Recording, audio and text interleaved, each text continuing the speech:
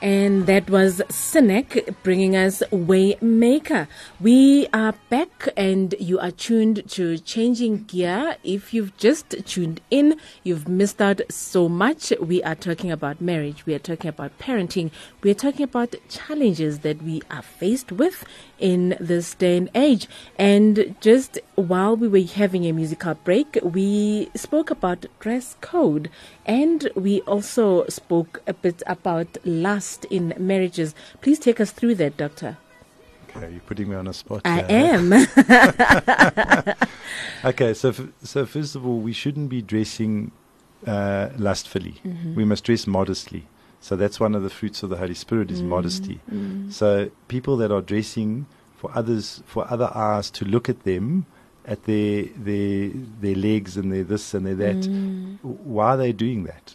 Now that it's summer so as well. So they're trying to attract lustful eyes. You know what I mean? And it does. So it's inviting that spirit of lust into people. You know what I mean? Into their surrounds. Absolutely. So we must dress modestly. Let's look at Mother Mary, how she comes. Oh, fully covered. Yes. Completely covered. Because it's the purity of the person that we're after. You know what I mean? Oh, yes. So it's not, we mustn't look in the flesh. In the flesh, yeah. Okay. And you mentioned earlier the issue of lust and also during intimacy in a marriage. Please take us through that. So look, we've got to be careful. Like a sin of the mind is a sin of the mind. So you looking at another person, what Jesus said, you look at another person with lust, you undress them, whatever, you committing adultery. Now let's just by looking at the person. In the marriage bed, be careful how you engage. Are you with your partner? Is this a pure engagement? Or is he or she being treated as an object, trying all sorts of new weird and wonderful styles and all that stuff? And what are you doing when you're doing it? You're thinking of someone else because you've objectized that person. Now you've brought the demon of lust into your bed. Okay? And that sort of stuff you're going to have to deal with. How do you get rid of that? Take it to confession. And focus. The theology of the body I believe is very good. I haven't looked at it in any detail and everything, but I do believe it's very good, and it talks along these lines as well. It's very good. So I'd recommend that to people as well. But you've got to, you see, in the marriage bed, it is with you, your partner, and the Holy Trinity. God is in the mix as well. So don't do anything that's offensive to God. You know what I mean? And like, what's another thing that's offensive is you wear a contraception. That is highly offensive to God. In the book of Onan, in the book of Genesis, Onan pulled out.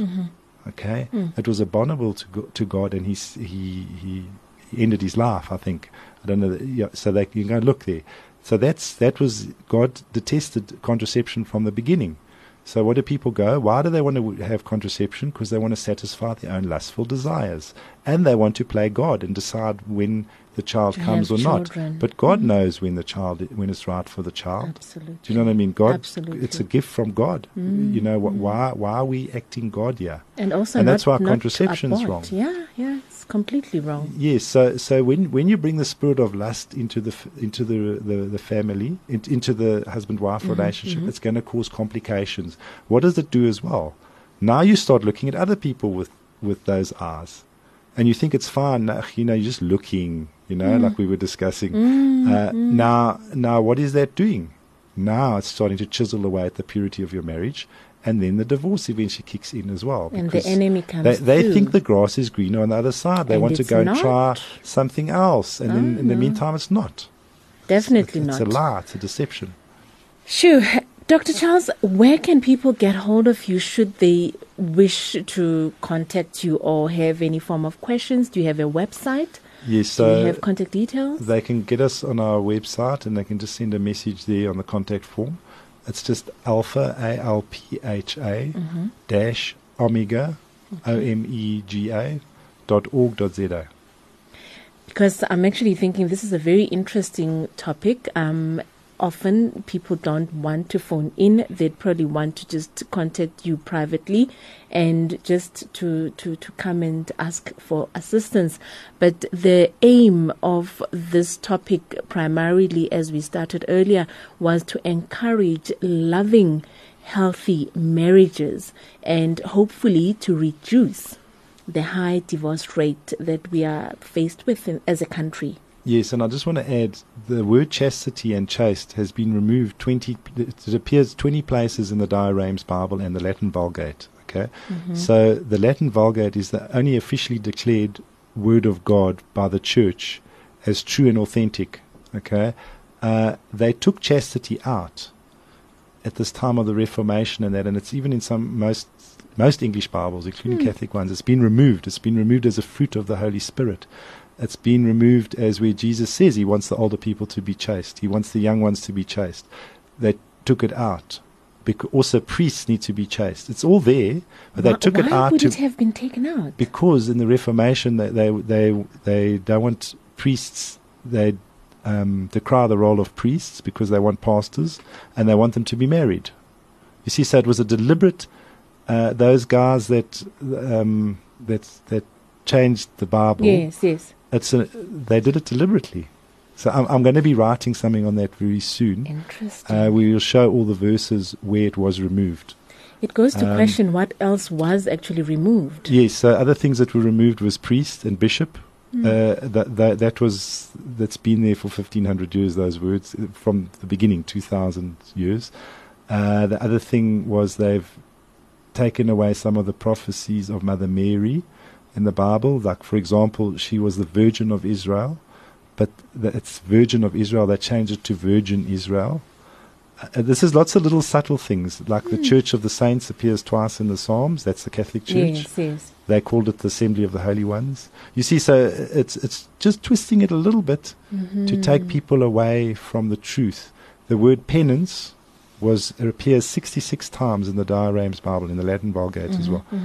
They took it out and they put the word repent in. Now, repent is a very, very different word to penance. Penance is the sacrament of penance.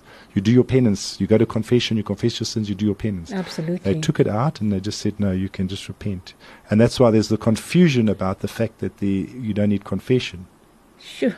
So could it have been that? Yes. It's deliberate. You see, so yes, we must repent, and God forgives when you repent. But when you take it to confession, you do your penance. That's when the demon loses authority, and his ability to tempt you gets less and less. But it was taken out. So you destroy the demon in the confessional. That's where the deliverance happens. You understand what I'm saying? Very so a lot of people are it's too hard. I have to look at that woman because this and this and this. But they're not using the sacrament of confession. They're not gaining that purity, and they're not detesting the sin. So they don't even feel it when they're watching the garbage, and when they're watching them use God's name in vain on the TV and that. They don't feel it because they haven't confessed those sins. Dr. Pritchard, thank you so much. Just to finish off, what advice would you say or would you give to couples, married couples who are listening to us right now, and parents that are currently going through challenges? Love God first and foremost. That's the best advice I can give you. And there's use the weapons. Obey His word. So read the Bible. Pray the rosary, go to confession, and go and have the body and blood of Jesus worthily. If you can, have it daily. It will bring huge graces to you.